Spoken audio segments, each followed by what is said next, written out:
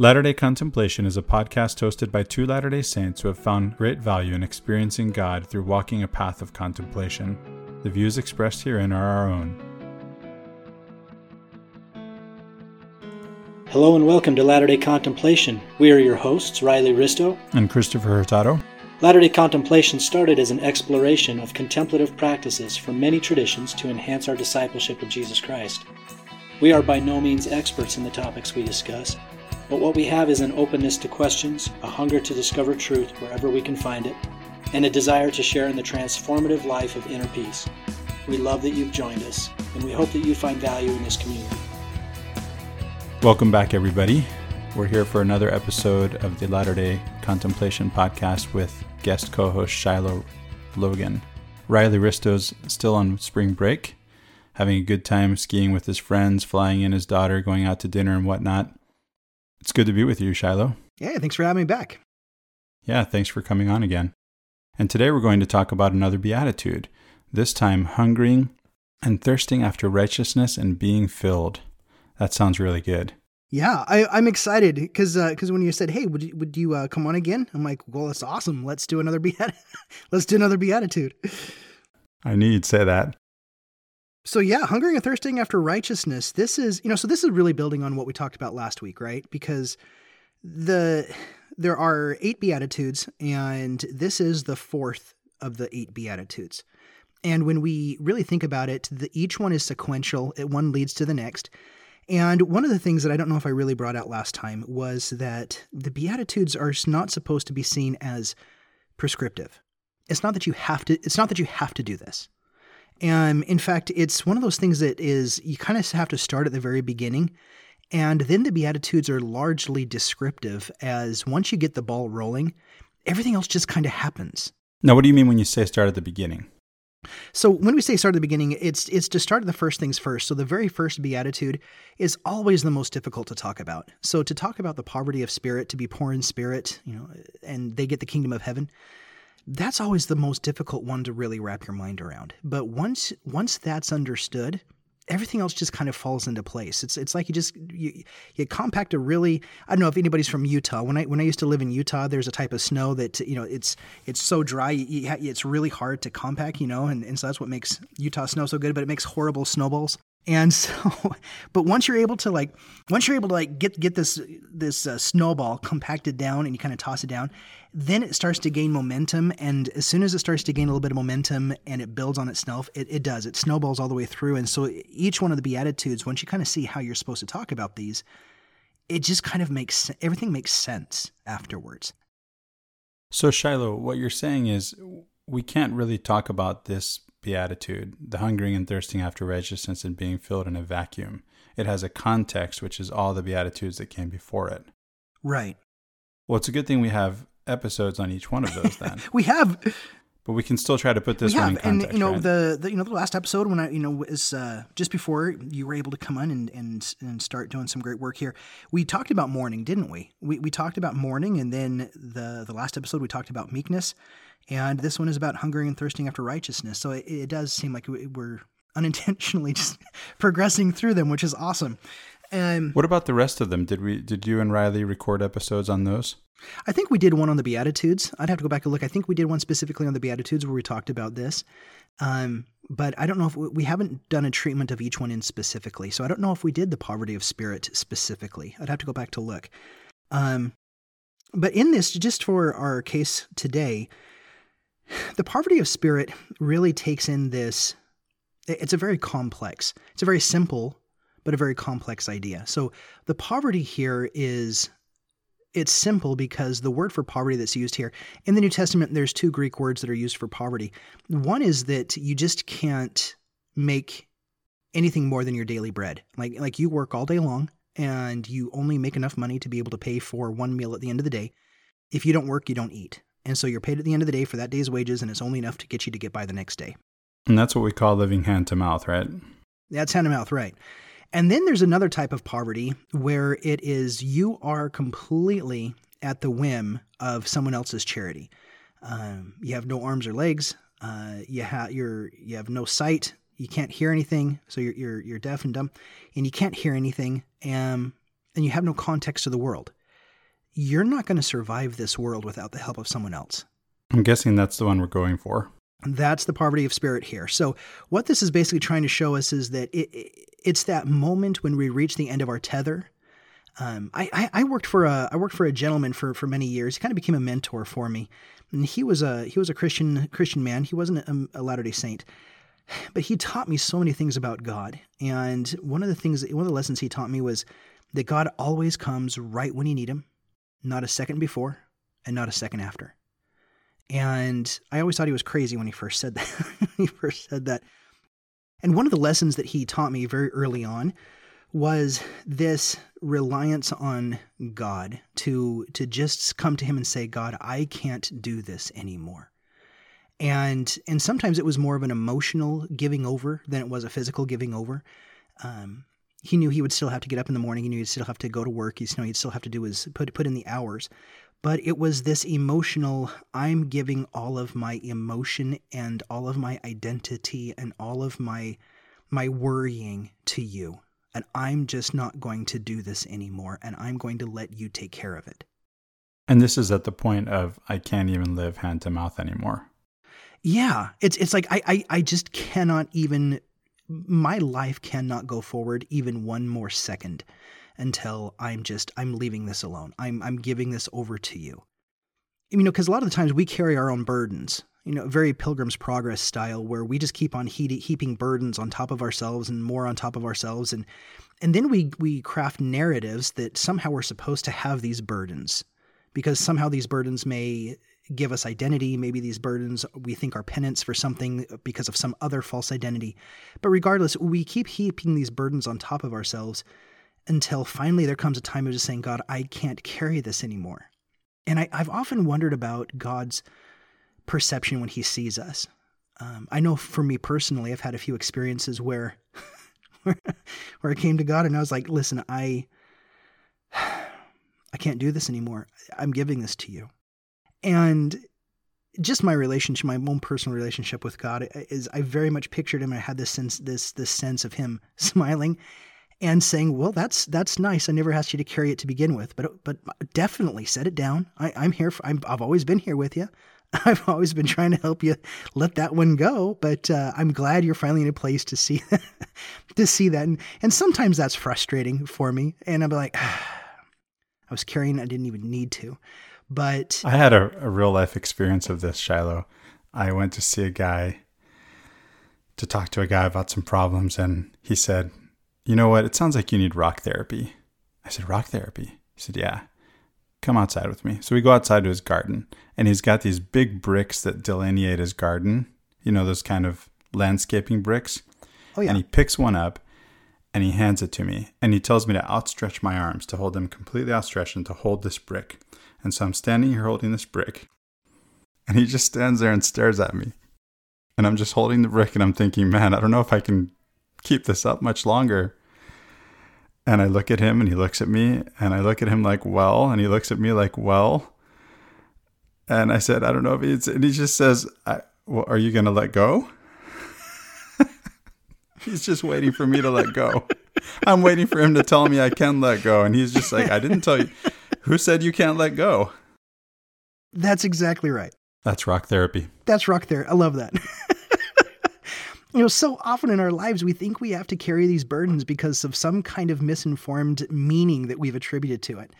And so it's this moment of coming into a relationship with God where we feel we have to get his approval or his authorization for us to let these things go, or possibly just for him to take over because we can't control anything anymore. And we come into this place where when we realize we never had control to begin with. Control is very much an illusion. And so this poverty of spirit is speaking to these moments. At birth, the first thing we're given really is language. And that's given to us in many different ways. The second thing, we're given different identities. We're given nationality. In many cases, we're given religion. And then we are informed how this nationalism works, our place in the world. Our society informs us by our socioeconomic status, by our ethnic status, by our racial status, by our religious status. All of these things inform identities about how the world informs us of who we are and our place in it. Yeah, and then we're given these double binds, right? So be yourself and make sure you fit in. Right? Right. Yeah, these contradicting things. And so people don't know how they fit into their place. It's like, how do I plug in and how do I plug in or plug out? And I know you and I have talked about this a lot before. And I think even last time you're like, this plug analogy doesn't really land for me. But, I hope it lands for our listeners. Okay, so I'll go ahead with it.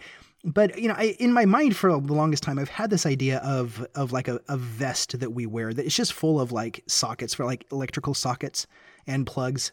And we have wires and plugs hanging off of this vest that we wear. And so metaphorically, how this works is that when we come up to someone new, we start taking out our wires and our plugs, and each one has a different unique plug. And so we start like trying to fit in our plugs into their sockets.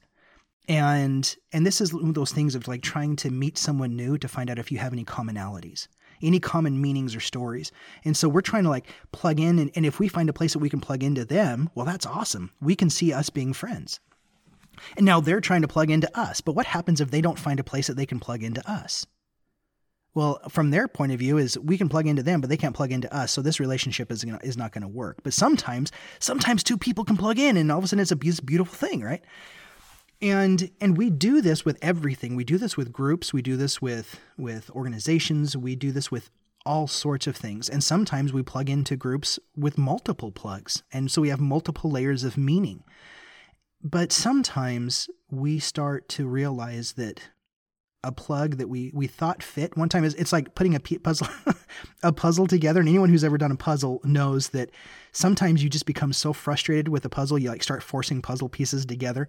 You're like, I don't care if that goes together. I'm going to try to make that fit. Right. And so we try to force our plugs in. And I know for me, I sometimes I'll get a plug and it doesn't fit. It's not supposed to fit, but man, I'm going to make it fit. And then it's really hard to come undone at the end of it. And I realized, man, I shouldn't have really tried to force this to begin with. And this is kind of how our relationships go with other people and even with ourselves. We plug into ourselves a lot and try to see if we're still kind of having the same internal messages and identities that we can live with. At any rate, part of the poverty of spirit is, and a lot of this just boils down to the point of, can we just let ourselves let go of these plugs? Can we take off this vest and just stand there as a human being in front of another human being? Naked? Naked, right? Divested of all these identities? Right. It's not as easy as it sounds. No, it's not, because our entire way that we are taught in our culture and that our psychology has evolved is that we need to have these plugs to be able to fit in. But see, here's the thing we talked about last week with meekness, is that we use these plugs to constitute the way that we belong to the world, that we inherit the world, that we use these plugs to inform us of how our place is in our function and purpose in society and in our social groups, and even in just our own individual identity. Let's stay with the idea of inheriting the world a minute. I like this idea because this is the false way of inheriting the world, right? If I plug in a certain way, then I'm going to fit in. I'm going to have the right to belong in some sense, right? Yeah. Yeah, that's exactly right. Because we sense that our belonging comes from us being able to plug in as much as we have plugs. That's how we belong. Or people plug into us, right? And that's our popularity. We have so many plugs and so many people plug into us, and that's how we constitute popularity. People listen to us. They think that what I have to say is important. And that's how belonging in the world works from a worldly perspective. Right. But this poverty of spirit is letting that all go. It's just taking that off and standing there as just a human being. And, so this goes back to what we talked about last week with Christ's temptation when Satan comes along and says, if you worship me, I will give you all the kingdoms of the world. And in this, Christ... We typically use the justifications, the plug justifications, and we use kind of a John Locke's sense of property in that Jesus mixed his time and labor in creating the world, so that's why it's actually his. And so part of our way of looking at this is to say, well, Jesus made the earth and he mixes time and labor. So that's why it was his. So why would he worship Satan when it was he recognized it was already himself, that it was his own? Now, if we think of that as the wrong way to look at it, and before we go into the right way to look at it, let's just let that sink in a minute. We have this idea that comes from John Locke that we made up, somebody made up. And that's now going to explain how it is that Jesus inherits the earth, or the earth is his, the creator of the earth, right? It's so right? This is what we do. Yeah. And this is not what the Sermon on the Mount is telling us at all. This is not what the scriptures teach us. No, it's teaching us the opposite of that, right? John Maynard Keynes, and I'm going to butcher the quote. I'm not necessarily a fan of his economics, but I love this quote that he has.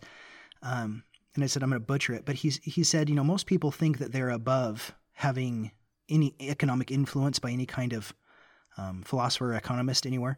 He says, but come to find out, their opinions are usually the digested opinions of some defunct economist.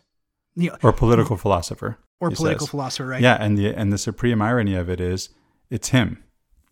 Yeah. We're slaves to his ideas without even knowing who he was. Yeah. Right. And others. One of the greatest ironies there. And so in this way, I think a lot of the times we need to recognize that that which we take as reality is really just a filter that we inherited from some person's musings even 200-300 years before us. Yeah, let me go into that, Shiloh, because, you and I studied philosophy. That's how we met. We were philosophy majors at BYU. I remember how I got into philosophy. I was taking that required humanities class that we all have to take to get a degree, and that included an introduction to some philosophy, right? Humanities means philosophy and architecture and art and letters and whatnot. And that was my first exposure to philosophy, really. And what I found is I thought, wait a minute. So you're telling me, this is my reaction to this exposure to philosophy, you're telling me that this way of being, this air that I breathe, these ideas that are part of everything that I know, how I see the world, they came from some guy. Some guy just made this up. And then I said, well, how do I know he's right? And that, according to my first philosophy professor, was when I became a philosopher. How do I know he's right? And there are other ideas that contradict these. So what we have is, as John Maynard Keynes says, we have these ideas that are these, as Ayn Rand put it, they're these undigested slogans. And I'm not necessarily a fan of Rand, but she's got this right. We just live our lives according to all these undigested slogans without actually doing our own thinking about it. And she wouldn't say this, but how about without looking into the scriptures and seeing what God has said to us about it?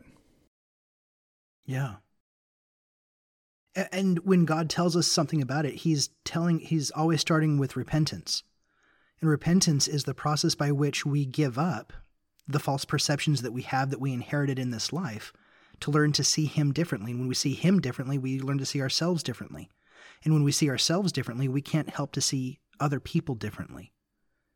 And the whole world. Yeah, and then the whole world. It trickles out. And this is, there was trickle down economics from Reagan. This is more like trickle out theology from Jesus, right? So it's just kind of a different way of looking at it, I guess. But yeah, once we've emptied out, and now I have to explain this, because once we go through the whole Beatitudes, that's not the point of our conversation today. But when you work your way through the whole Beatitudes, the very last Beatitude is to be persecuted for righteousness' sake. And those who are persecuted for righteousness' sake, theirs is the kingdom of heaven. And so it's really important to recognize in our discussion of the Beatitudes that emptying, a word that's been ascribed to the first Beatitude of being poor in spirit, emptying is not a one-time process. Emptying is a lifetime endeavor and pursuit, because we are consistently informed by our world, by worldly identities, and we subconsciously put these identities on us ourselves all the time. So it's a consistent work to be able to see God anew and to see ourselves anew and to see the world anew. There's no arriving in this life. This is all about a journey.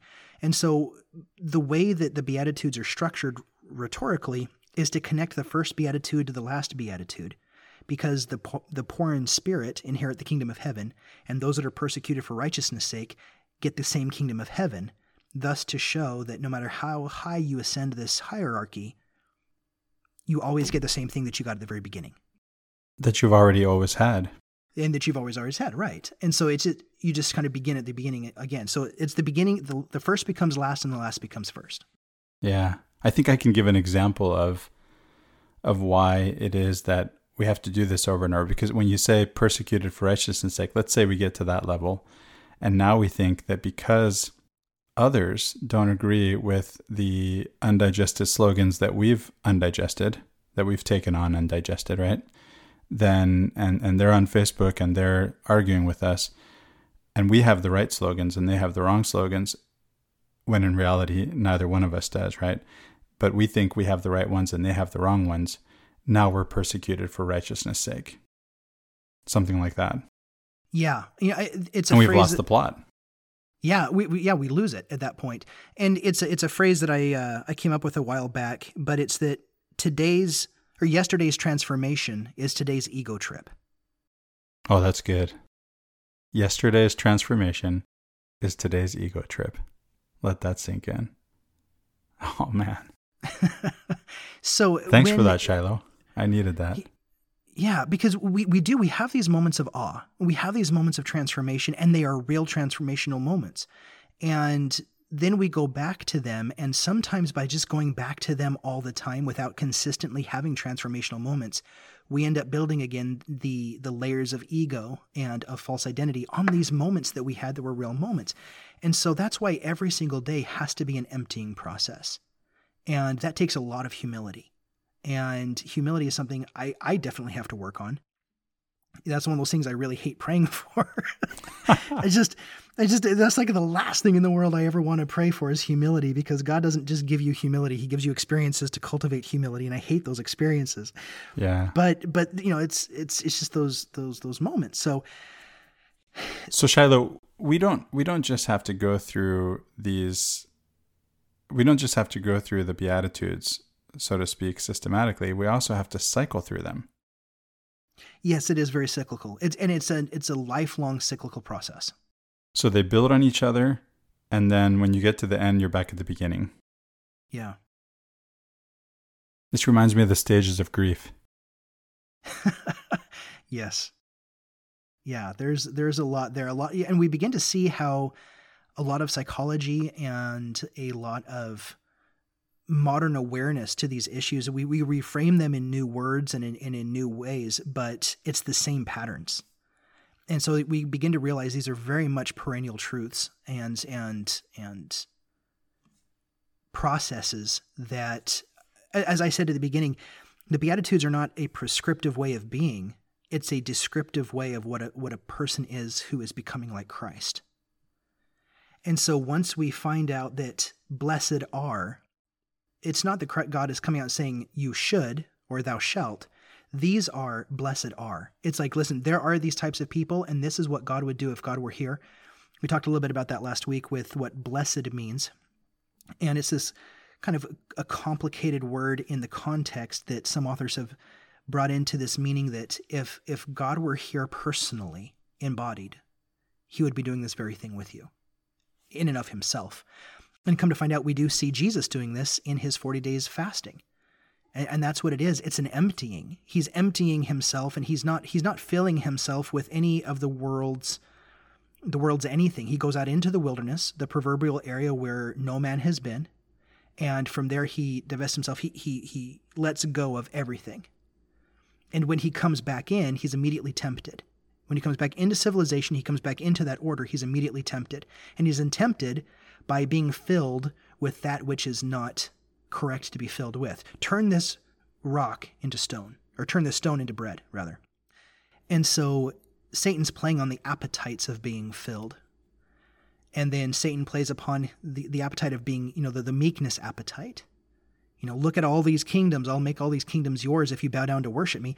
And the thing is that we have to recognize is that Christ's temptations were temptations. That the embodied God in Jesus Christ was literally tempted. He was tempted to do this. And if Christ can be tempted to do this, it wasn't that Satan came tempting, but Jesus was like, I'm not tempted by anything. I'm completely empty. No, he was tempted. But it's the power of being emptied that allowed him to assert his meekness. So in the temptation, we see that Christ is tempted in these matters and he overcomes them.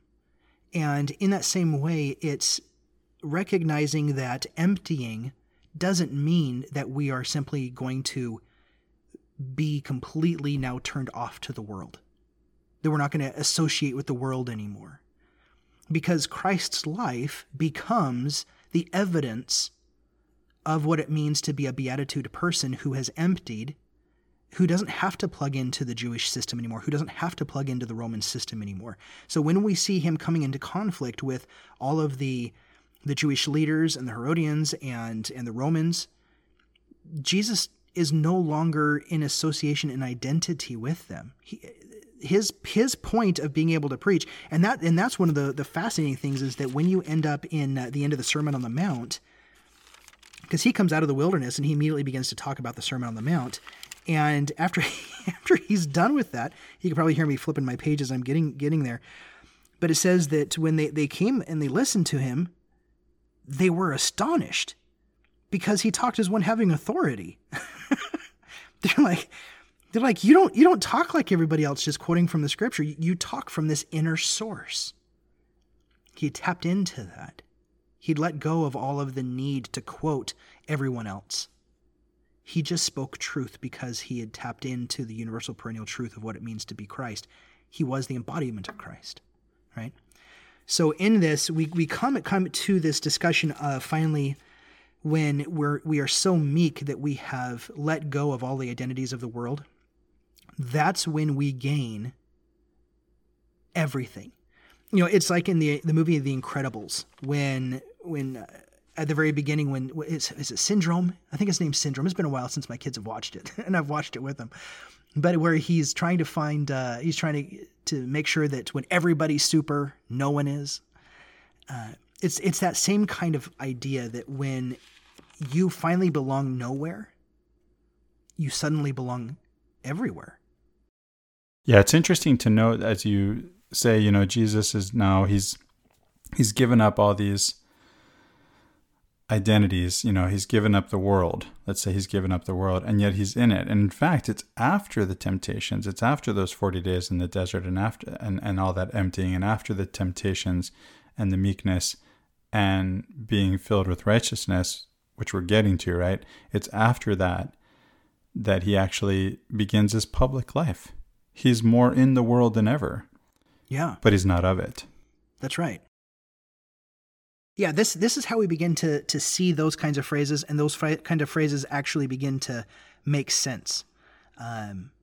Because in a lot of the ways we think that, we're just going to go do all the stuff that the world does, but then we're going to live our standards. And that's what it means to live in the world but not of the world. Live our standards, but then not participate in certain things, like I'm not going to go drink whiskey or wine. And so I'm in the world, but I'm not of it because the wine is of the world. And that's not it at all. There's so much more to this than that. It is. We're going so much deeper with this whole discussion. It has to come in. And that's really why we have to spend so much time on being poor in spirit. Because once we really get that concept, that's the hardest thing I've ever had to do, is to really confront my earthly identities as earthly identities and then work to just let them go. Yeah, try doing this inner work and writing your social media profile bio at the same time. Yeah, that doesn't work. That's awful. So hopefully with this discussion, when we turn to the book of Enos, we can begin to see patterns in the book of Enos that we may not have seen before, right? So I'm going to read a little bit here from the first 6 verses maybe the first 7 verses, and we're going to start to see some patterns that may emerge that we hadn't noticed before. Now, what brings up the book of Enos? So the book of Enos is one of the best stories about being filled with righteousness. Okay. And because it really does lead you through the whole process of being poor in spirit, of emptying, of mourning, of being meek. It leads us into being filled. And then it leads us into this concept that we're going to talk about with having peace versus having wonder and awe. All right. So in the first book of Enos, in verse 1, there's only one book of Enos, or one chapter anyway. Behold, and it came to pass that I, Enos, knowing my father that he was a just man, for he taught me in his language, and also in the nurture and the admonition of the Lord, and blessed be the name of the Lord God for it. Now, first of all, he recognizes that he's taught in the language of his father. So in modern philosophy speak, to recognize your language and the language that you speak, to even have a knowledge of the language that you are speaking of, is highly significant. Now, in his day, language had a little bit of a different connotation, but in our application of this today, we have to recognize that language really does shape the entire way that we think about ourselves and the world around us. At least that's one hypothesis, right? The Sapir-Whorf hypothesis says that we actually think according to our language and that we cannot think outside of that. Yeah, I mean, and their evidences for this are everywhere. You know, down in South America, there are tribes that have no language for mathematics. They've never developed a language for numbers. And so they struggle with having any knowledge of quantity because they've never evolved, their language has never evolved to accommodate this. Our language, for instance, we have a very individual and a very self-centric language. So for instance, when we are asking for directions, if you're looking at me and I'm looking at you and I say, yeah, go turn right, and I'm looking down the street to you know where your back is faced, and if I say go right, well, that's to your left. And so our even our directions are very individual centric, and so we almost have to place ourselves in the other person's experience to say go right, go left. Where in other cultures and other languages, they have no right-left direction qualification. That idea doesn't exist there. Whereas they use cardinal directions to give their directions. So it's you go west, and then you go east, or you go north. From this starting point, this is how you do it. You go west, and so it's more of a broader cardinal. And that still carries with it some individual experience.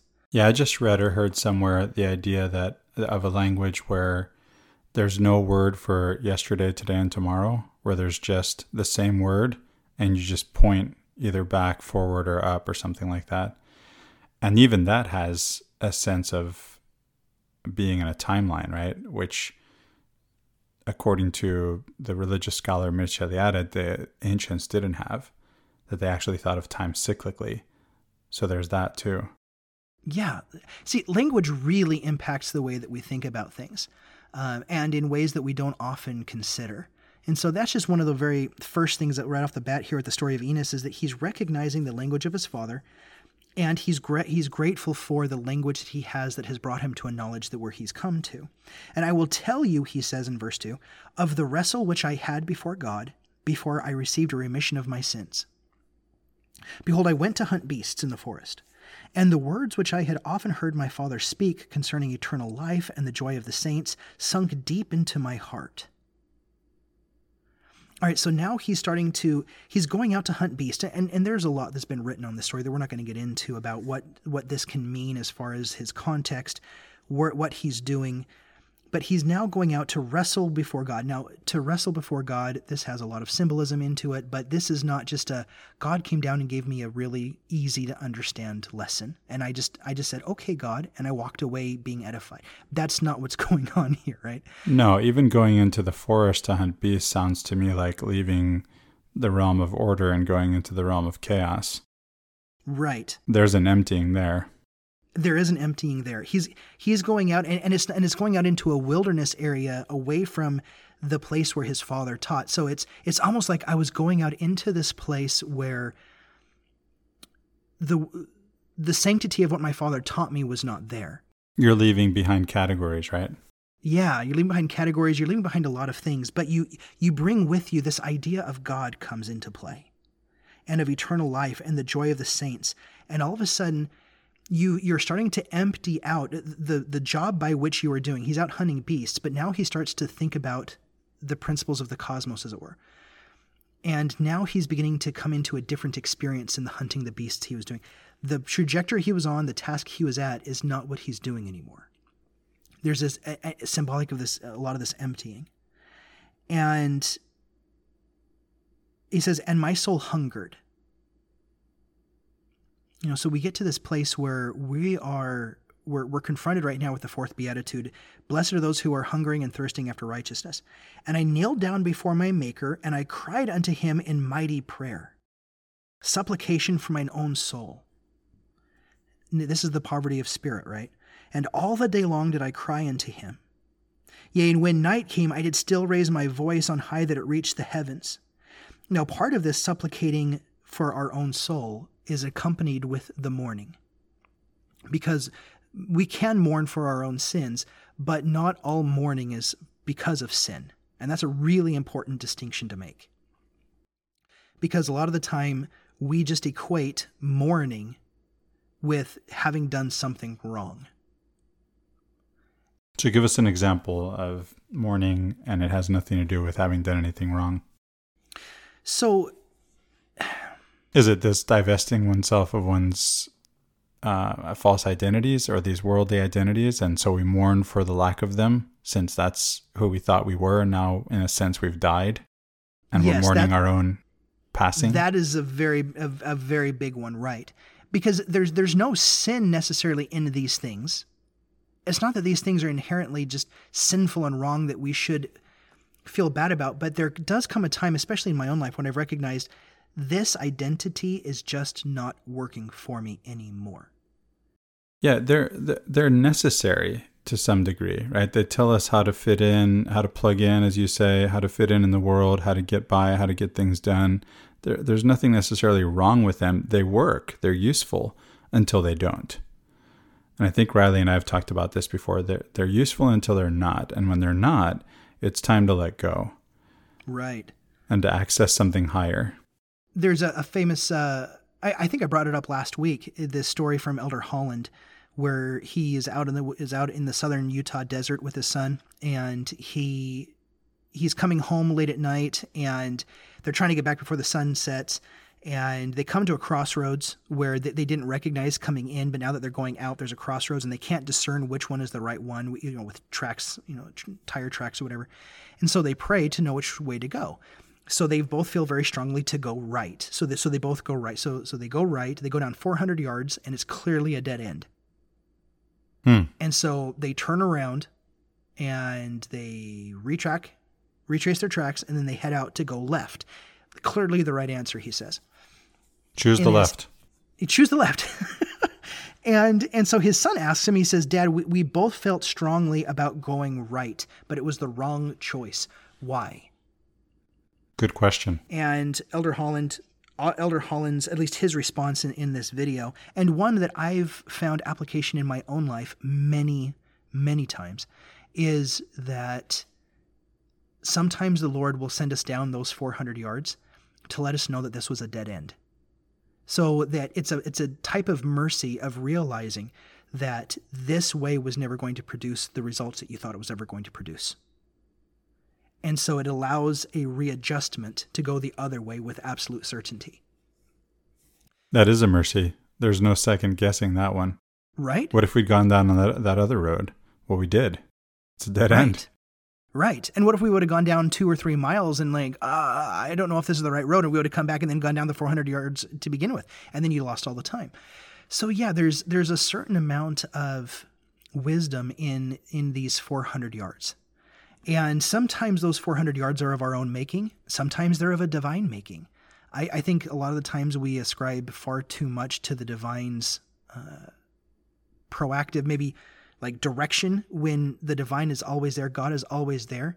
But I think he lets us make a lot of these decisions on our own. There's a story I've told a bunch about my kids doing yard work, and about how I used to sit there and direct them in doing yard work all the time, about how I wanted it done, how it needed to get done. And it was always such a pain. It was completely awful. And the work was always half of what I knew it could have been. The quality was awful. The time it took to do it was awful. The experience was just awful. It was a pain. Until finally, after several weeks, I was like, I'm doing this wrong. And then I said, guys, you do it however you want to do it. Don't listen to me anymore. You just do it however you want to do it. And I said, but here's some of the things that it needs to kind of look like this at the end. You know how a lawnmower works. Just go out, do whatever pattern you want with the lawnmower. Go cut the bushes however you want to cut the bushes. And just so long as everything gets cut, right? Yeah, just so long as everything, don't kill anything on purpose. Shiloh, it occurs to me that this is an example of you being in sin and repenting without the baggage, right? So sin here is just seeing things. Sin is the term means, it's an archery term, right? To miss the mark. Hamartia is the term. So you miss the mark in how to do this job. And so you repent and you see things in the right way. If you would do it this way, you would get a better result. And so you repent and you see things differently, and now you hit the mark, right? You get the yard work done and it's less painful. The other way, it sounds like it would have been easier to just do it yourself. Yeah, and it often was. I often was like, forget it, guys. I'm just going to do this because I could get it done faster, better, and I didn't have to bark any orders or make them feel uncomfortable or bad about themselves. I didn't have to be able to feel bad about myself. But allowing them their agency and their freedom to go out and to do this, and they made mistakes. They learned from their mistakes, and sometimes they did things that took them longer. Sometimes it went faster than even what I had envisioned. But nobody died, right? These are just 400-yard dead ends. No big deal. 400-yard dead ends. Sometimes, if we're really upping the ante, some very serious mistakes, we don't want to have too many fatalities at the end of our 400 yards. But when we realize that sometimes the 400 yards are of our own making, sometimes maybe they're of God's making, but I think they're far more often of our own making, and God is always there with us in that journey. I think that's what we just have to recognize, that sometimes we're like, well, God led us here. And I've done this myself, where I've had these questions and I feel these responses coming as like, Shiloh, I didn't lead you down that path. That was all you, bud. But I've always been here with you. When you said that, Shiloh, and I know that if my breath showed up here on the mic while you were speaking, it would be edited out, but I really caught my breath. To think that God is always there with me, I caught my breath. Yeah. That's so powerful. That's so comforting to know that God is always there with me. It makes good logical sense, and it's really nice to say as a soundbite. But to take those moments when you can just sit down and in your own way, and I've learned to do it. I'll tell you a little bit about my meditative process. Is there came a time when I was trying to do meditation where I needed to carve out my quiet time. And it's like, I need my quiet time. I need to go in here. Don't bother me. Don't bug me. And if I was ever interrupted, it would cause me irritation. I'd be like, I went through that phase too. Isn't that funny? It's like, this is my quiet time, dang it. And it didn't take me very long to realize that I'm like, listen, I must be doing this meditation thing wrong, because if I'm getting interrupted in my meditation and I'm like immediately irritated, this is obviously not working. I need everybody to be quiet so I can meditate. That's right. I need everybody else to be able to accommodate my peacefulness. Yeah. And I'm like, this practice does not reflect reality at all. And so I had to adjust the way that I came to meditation it was my wife that had, I think it was something that either Thomas McConkie had done or that James Finley had done. And in talking about incorporating reality into our meditation, that meditation is a part of listening to the sounds, of incorporating the sounds, incorporating your life into this practice. And man, that changed everything for me, because then at that point, I almost even look for moments of meditation amidst the cacophony of noises of the home, Well, it opens up so much, because it opens up the possibility of living in a meditative state. Yeah. Moment to moment, day to day. Yeah, from moment to moment. And so being there with God in these moments, I sometimes like to look for quiet solitude moments. Sure.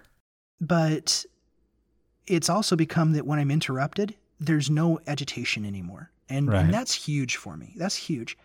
And I love taking the moments of just sitting there long enough to be able to say, I'm going to sit here. It's hard to do it without expectation, but when I can come to those moments with just the confidence, not the expectation, but the confidence and the awareness of God's love, it's like you start to see it pour out of everything. And so at those moments in sitting in kind of a sacred silence or in a silent prayer, and by silent prayer I mean without words. It's that essence where you just bring your essence to God, recognizing He already knows your needs, and so it's trying to come to God without the ego, and just sitting there with God, and allowing whatever is present to be there. It's amazing to start to see God's love in everything around. And there was this moment I had not too long ago of just being able to see it in the tree that was next to me, and seeing it in the table that was in front of me, and I was sitting outside of my porch, and to see it in the house that I was there, and to see it in the bushes, the plants, and to see it in my family. And suddenly God's love was everywhere. And this awareness that there's nowhere I can be that is not in God's love. I'm reminded of times in Texas when I was meditating and walking, and when I called you up to tell you about the trees. Oh yeah, I remember that. That and the way they were communicating, both physically in the sense that they reached across from either side of the street and touched, and in a sense that I felt like they were actually talking to me, that they were talking to each other, and that they were talking to me. What did that do for you? It was just an incredible sense of peace and belonging. Yeah. Yeah, you inherited the earth, didn't you? Yeah, it was mine. I was there. We were one. Yeah. Yeah, there was a time when one of my jobs took me out to Nashville, and so my family, we moved for it. That's when we finally officially broke from living. Utah was, they talk about Utah being this magnet that it kind of always brings you back, but we kind of finally broke from that cosmic circle, and we ended up in Nashville, and it's a completely different culture. I grew up in Memphis, Tennessee, so it's kind of a bit like going back home for me. And being in Nashville, my wife grew up in the East Bay area in California, just east of Oakland a little bit. And so that area was very green. And my wife, bless her heart, she loves everything green. And so living in Bakersfield, California in the desert is not exactly her favorite place to be. But when we got out to Nashville, anybody who's ever been in Nashville, man, that is like something out of a Lord of the Rings. I mean, the forests are everywhere. It's a beautiful city.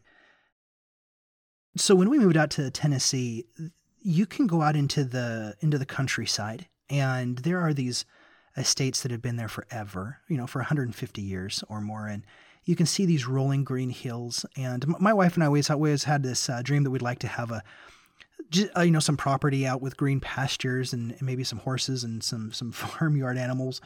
Anyway, I remember her going along one day, and she had this experience that she expressed to me. She says, I lost my desire of having to own a piece of land that was mine, that I could have claim to. Yeah? I knew this was coming, and it's not because I've heard the story before. I felt it.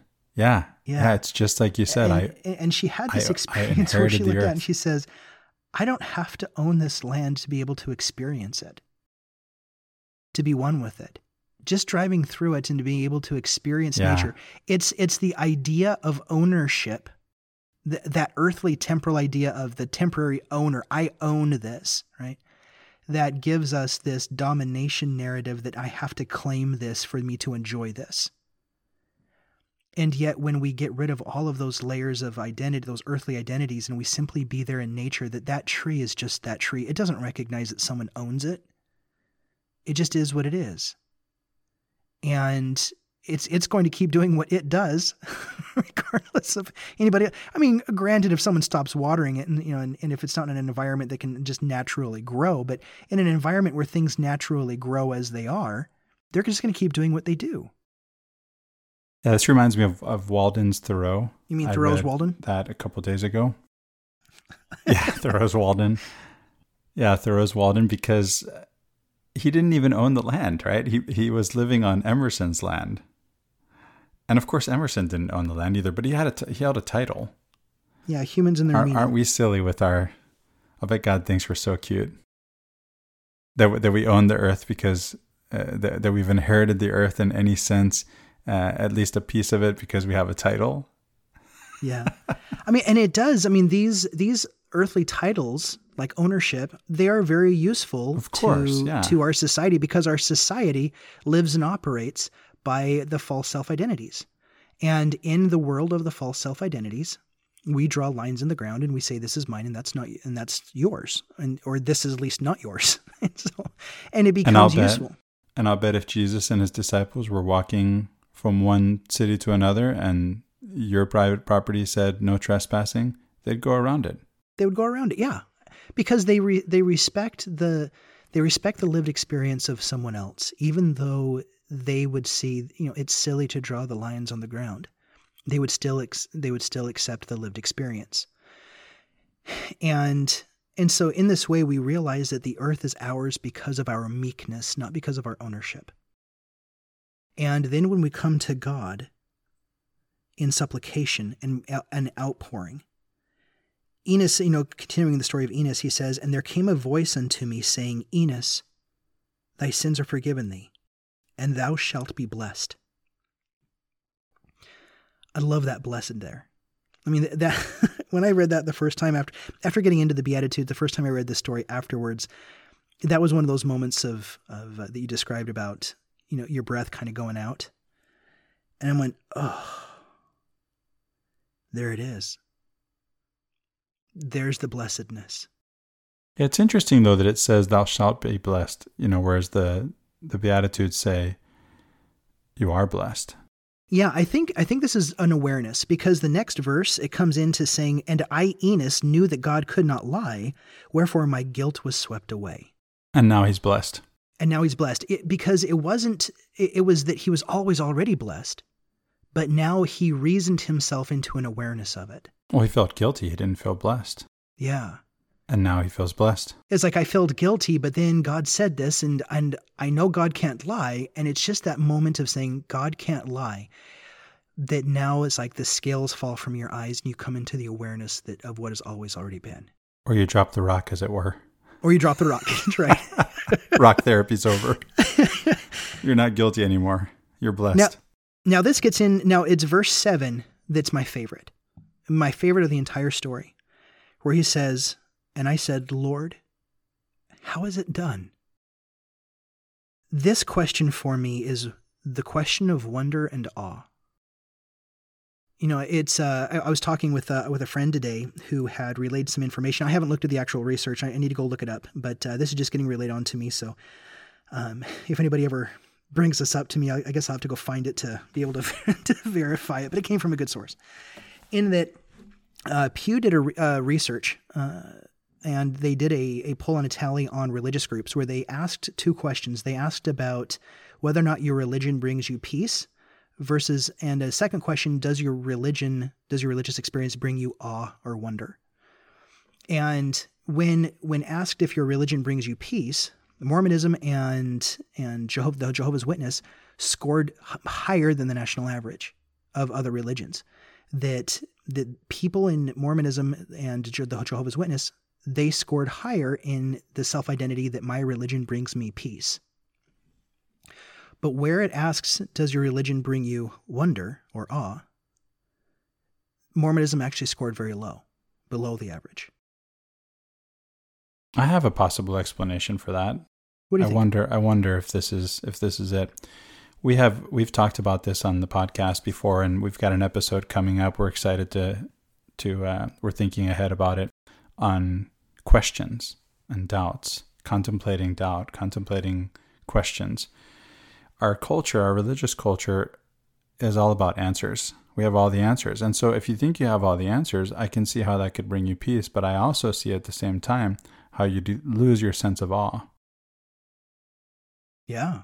So that's one possible explanation. That is one possible explanation.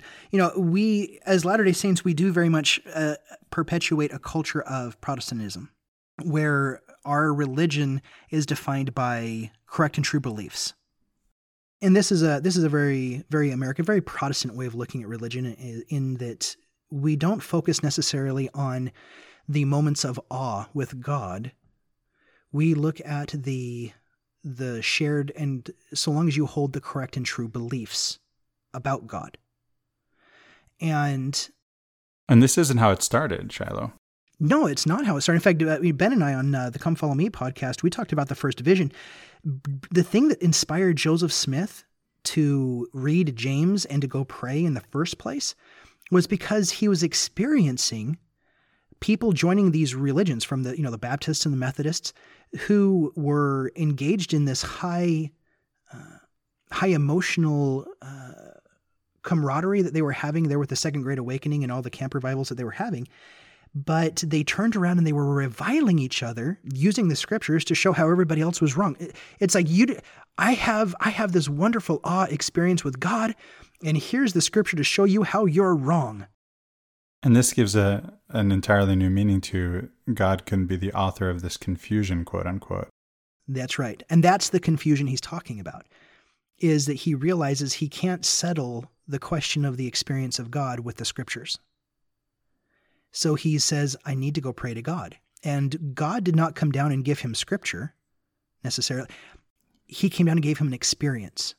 And isn't it funny how we now take that experience and we turn it into scripture? Here's the theology that we can get out of it. Right. How many body parts does God have? How many persons is God? And we turn it into that when what Joseph Smith had was this experience of God, which, by the way, he told variously, right? Yeah. Because how can you even tell an experience of God? It's ineffable. It's unspeakable. It's beyond words. Yeah. So it's not to say that belief is wrong or wrong to have belief, but when you make that the foundation of your discipleship, then you have a lot of drawing near to me with your lips, but your hearts have never experienced me. Yeah, and you're going to have a lack of awe, at least. Right.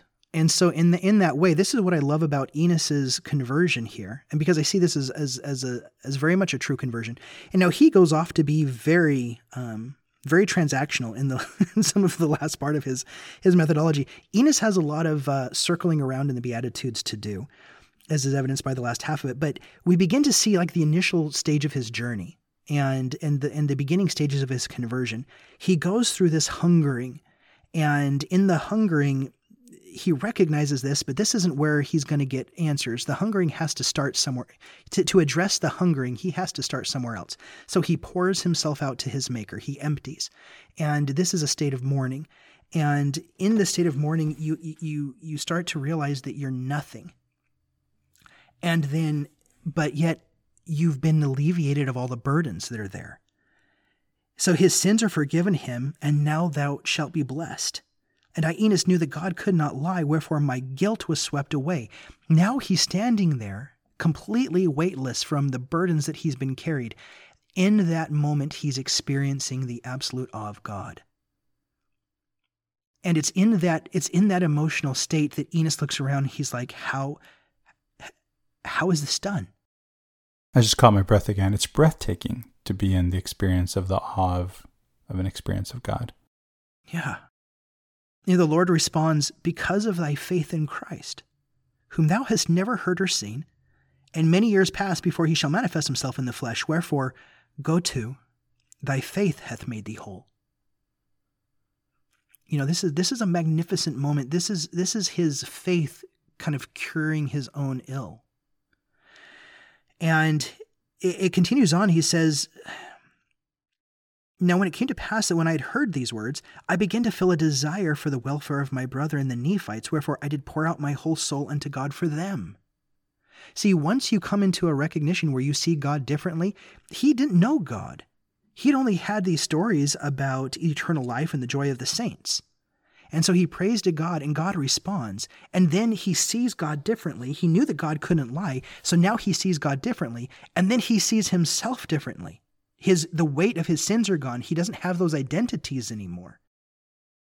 And the minute that you have those identities and those identities are gone, now immediately, just like the LDS Bible Dictionary of Definition of Repentance says, we learn to see God differently, ourselves, and then the world around us.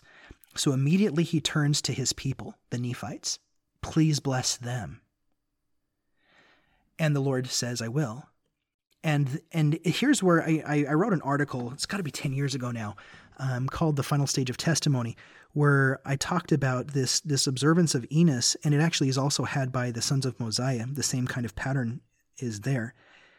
When we are converted to the Lord, we seek for our own salvation first, and then kind of the salvation of our local groups, and then from there we expand out into our enemies. Where can listeners read this article, Shiloh?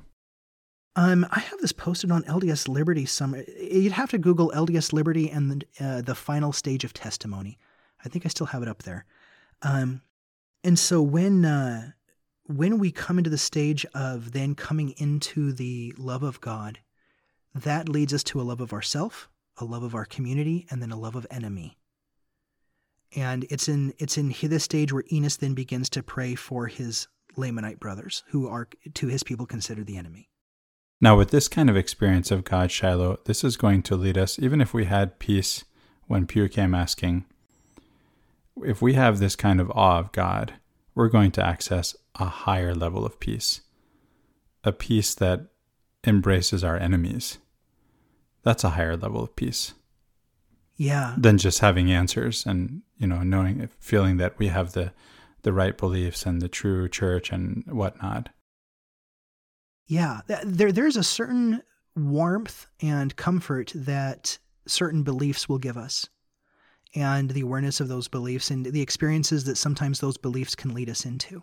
And that peace is real and it's important, but there's something more here. Yeah. That we can access. Yeah, and so when I've learned to talk about peace, it's more than just either the lack of conflict or of... as we've been talking, just this general state of well-being. But when I talk about peace, it's always accompanied with the awe of God. And in a lot of ways, my LDS faith and how I've lived it and how I was taught to live it never really produced that for me. And I've had to go kind of looking in other directions for it. And then I come back to my faith and I realize it's there. It was always there. It's always there, but it's not always brought to the surface. It's not discussed about or given access to the same way as it is in other places and in other shared religions and in the ways other people talk about. Well, this is one of the reasons for this podcast. It really is one of the main reasons for this podcast, is to bring these kind of insights and awareness to listeners from other traditions, as we've, plainly admitted in the introduction. Yeah. We're seeking, and our tradition teaches us to seek out of the best books. And we're finding, and we're taking the best and we're incorporating it. And Riley and I have gotten a lot out of it, and listeners have told us they've gotten a lot out of it. You've obviously gotten a lot out of it, so welcome. Yeah. No, it's a great thing when we can finally learn to, I don't know if I should say finally learn to, as if we've been failing this whole time. That's not what I mean to imply. But when we come to a moment when we have the conscious desire to expand and to experience God in new ways. I felt you there, Shiloh. Let's take a minute and empty, because what is it you said earlier? Today's enlightenment becomes tomorrow's ego trip. Or yesterday's transformation is today's ego trip. There you go. Yeah. So today's transformation is tomorrow's ego trip. Yes. So we're not saying that we or you have had it wrong. We are saying that there's something more, and yet we have to remember there's always something more. We're learning, we're growing, we're accessing higher and higher levels of consciousness, and yet we've got so far to go. I mean, there's God. We have this theology of becoming. And it's an idea that's woven throughout a lot of scripture and throughout a lot of our ways of viewing God. And my own journey has led me to a place where I no longer think in terms of becoming, like a metaphysical becoming. as if, because in the temple, for instance, there's an ascension ritual aspect to it, right? The whole thing is talked about as an ascension ritual, about how you start with baptism and you ascend up, through the degrees into the celestial kingdom, and then from then into the ceiling. And yeah, that's something we've covered in a couple of episodes, I think, with Morgan Aldous and as a guest, and with Travis Patton. Yeah. In episodes on alchemy and episodes on I think there was one on the Beatitudes or the temple, or both, as ascension texts. Yeah. And the way... And Dante, too. Oh, and Dante, yeah. I could definitely see that of Dante. The way that I see it now is not necessarily a metaphysical becoming, as though that our spirit is becoming lighter, but it's in the D&C we learn that all matter is light and truth. It's all intelligence. We are always already made in the image of God. We're made now in the image of God. What we are right now is made in the image of God. So, nothing's wrong. Nothing's wrong. But what it is that light is light. And what I've come to believe it's been in my own experience, is that what we perceive as becoming is not becoming anything. It's already what it is. What it is more of an unveiling, isn't it? It's an unveiling. It's an awareness. Yeah. We begin to... Becoming aware. How about that? We can keep the becoming and add aware. Yeah, becoming and add aware. So we become aware of what we already are. So we're not becoming something metaphysically that we weren't before, but we are always that, and we are simply coming into a new awareness of what we always have been. Well, last night I reread the Bhagavad Gita, one of my favorite books of scripture, and I think it was from the Bhagavad Gita that I got this. At any rate, that which is, always is, and that which isn't, never was. Either we always already are, or we never were, and never will be. Reality is what it is, and the reality is that we are in the image of God. That's something we have to uncover. That's something we have to learn to see for ourselves. And it happens in stages, right? It's, again, there's a cycle to this. It's like, I'm aware. Wait, I lost the plot. Where am I? Who am I? Right? Yeah. And notice I said I didn't go to who am I first. I went to where am I. Where am I is really where it starts, right? That's a really important question to answer, because that's going to get you access to who am I. Yeah, I like that.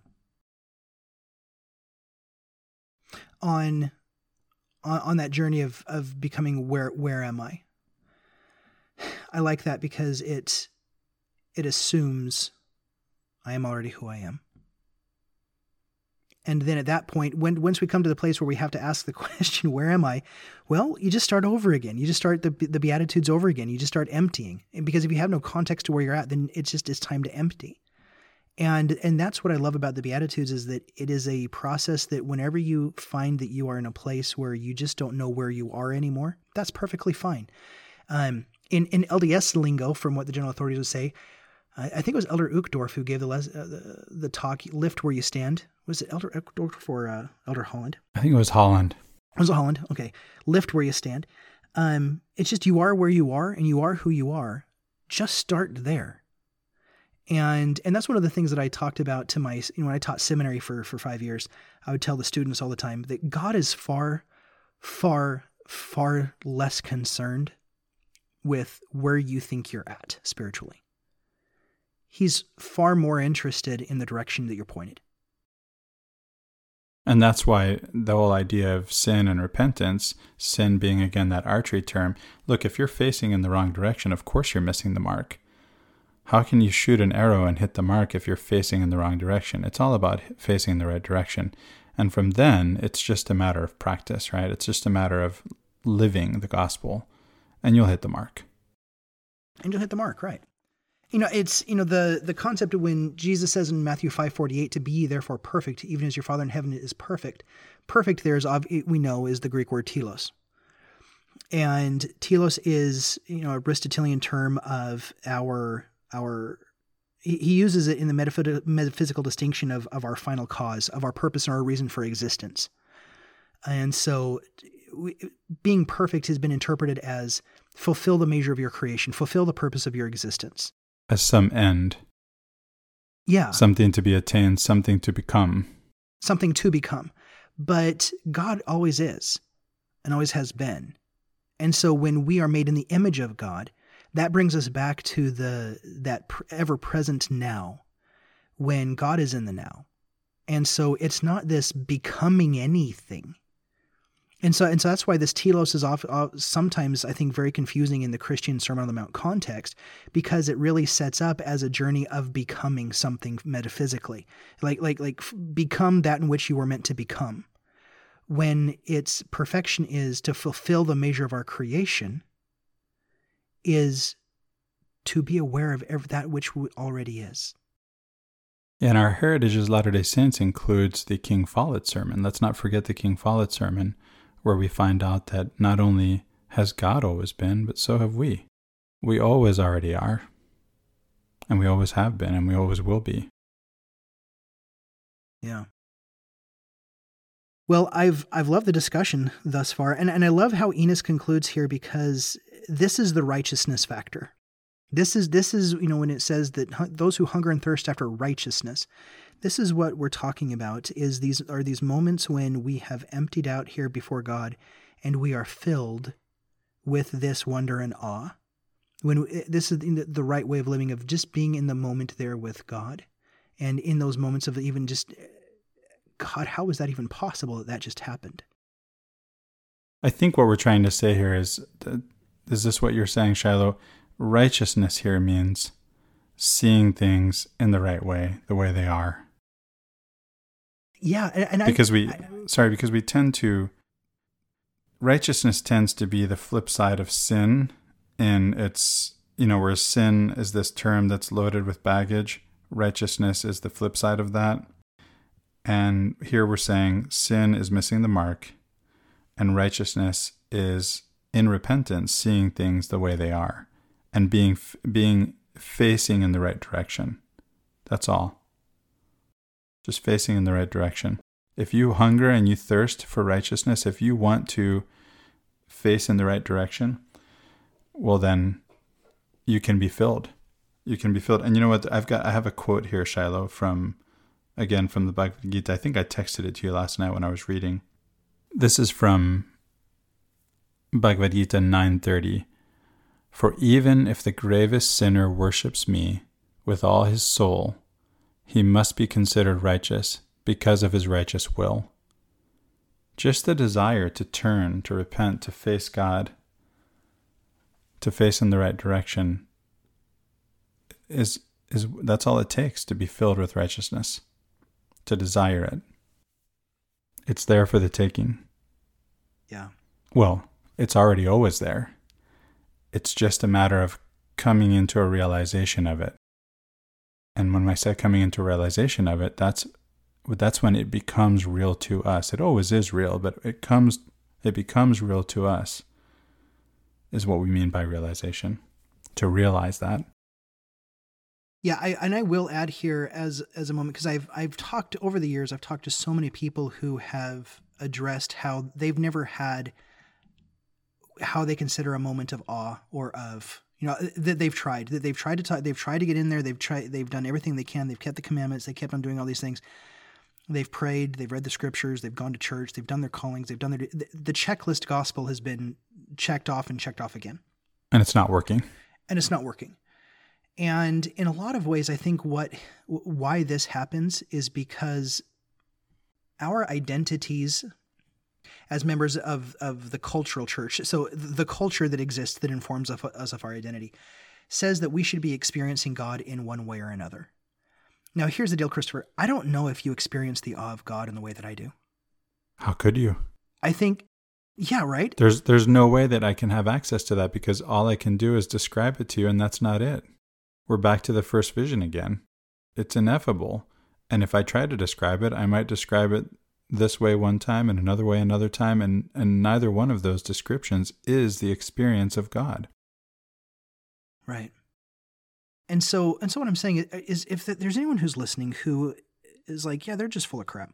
Now that could be a large portion of our audience, you know. And it very well could be. And I want you to know that I see you and I feel that. If I'm completely honest with myself, my adult life has been filled with what I called spiritual experiences that I had a very real intentionality of accessing God.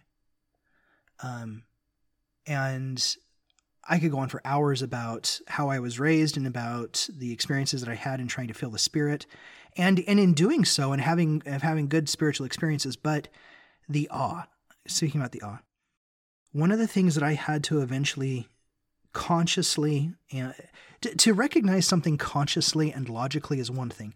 To put it into practice is another. To actually let it sink in, to become a part of yourself, is an entire thing completely all to itself.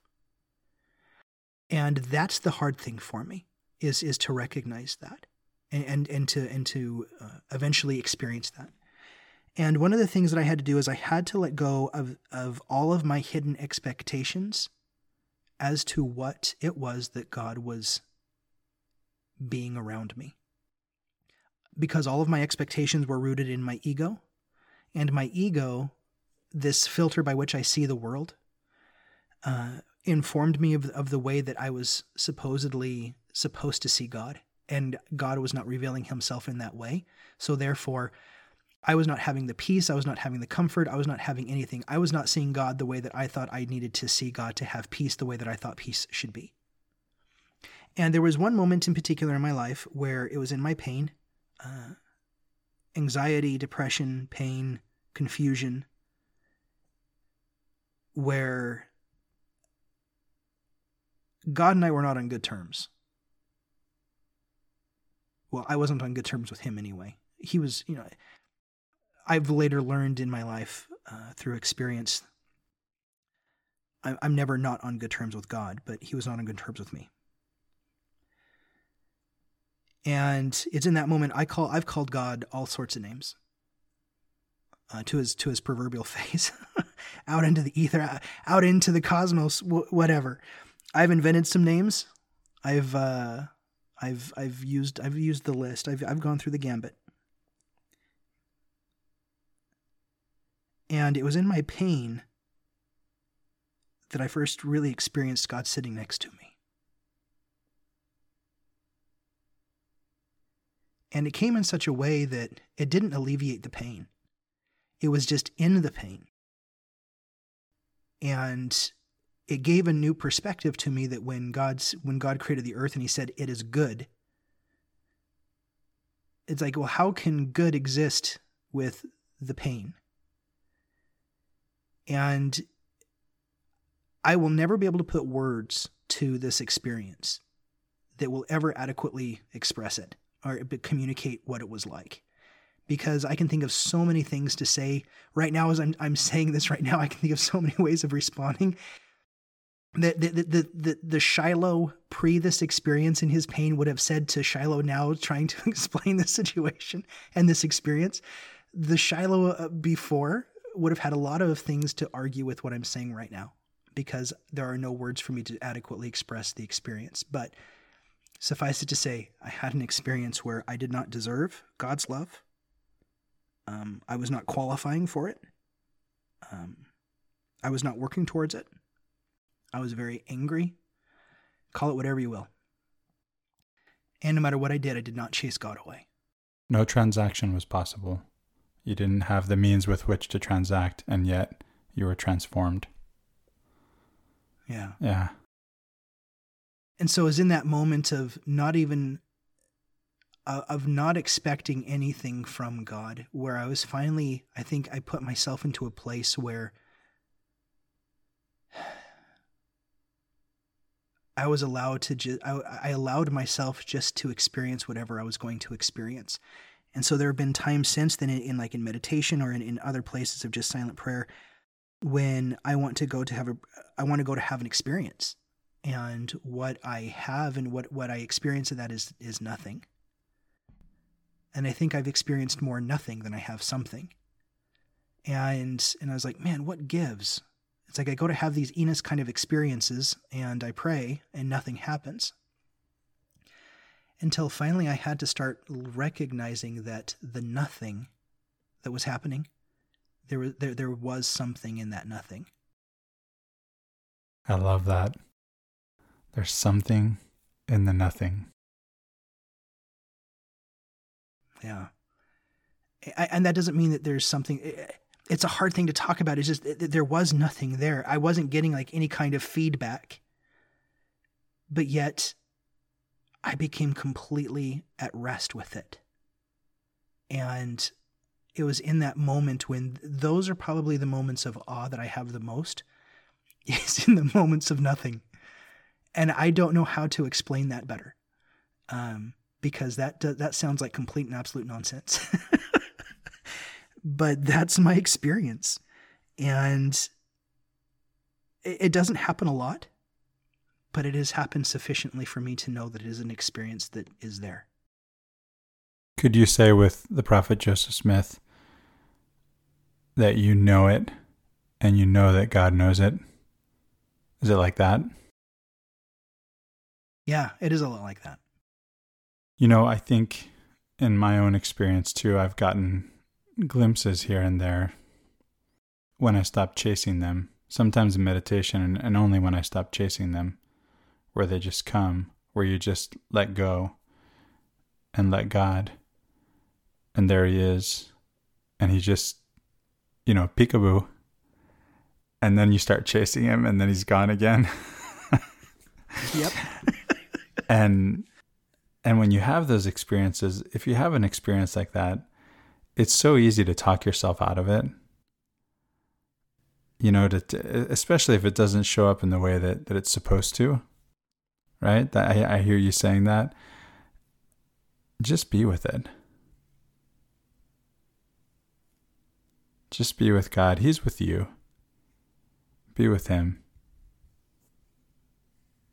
Is that what it means to be filled with righteousness? That's my experience of what it means, yes. All right, then. We'll leave it at that. We don't have the answer. We have an answer, and it's brought us peace. And we know it, and we know God knows it. Well, thank you for being with us. Thank you for being with me, Shiloh. Thank you for letting me be here. And we look forward to having you with us again. I look forward to it. Have a great week. You too.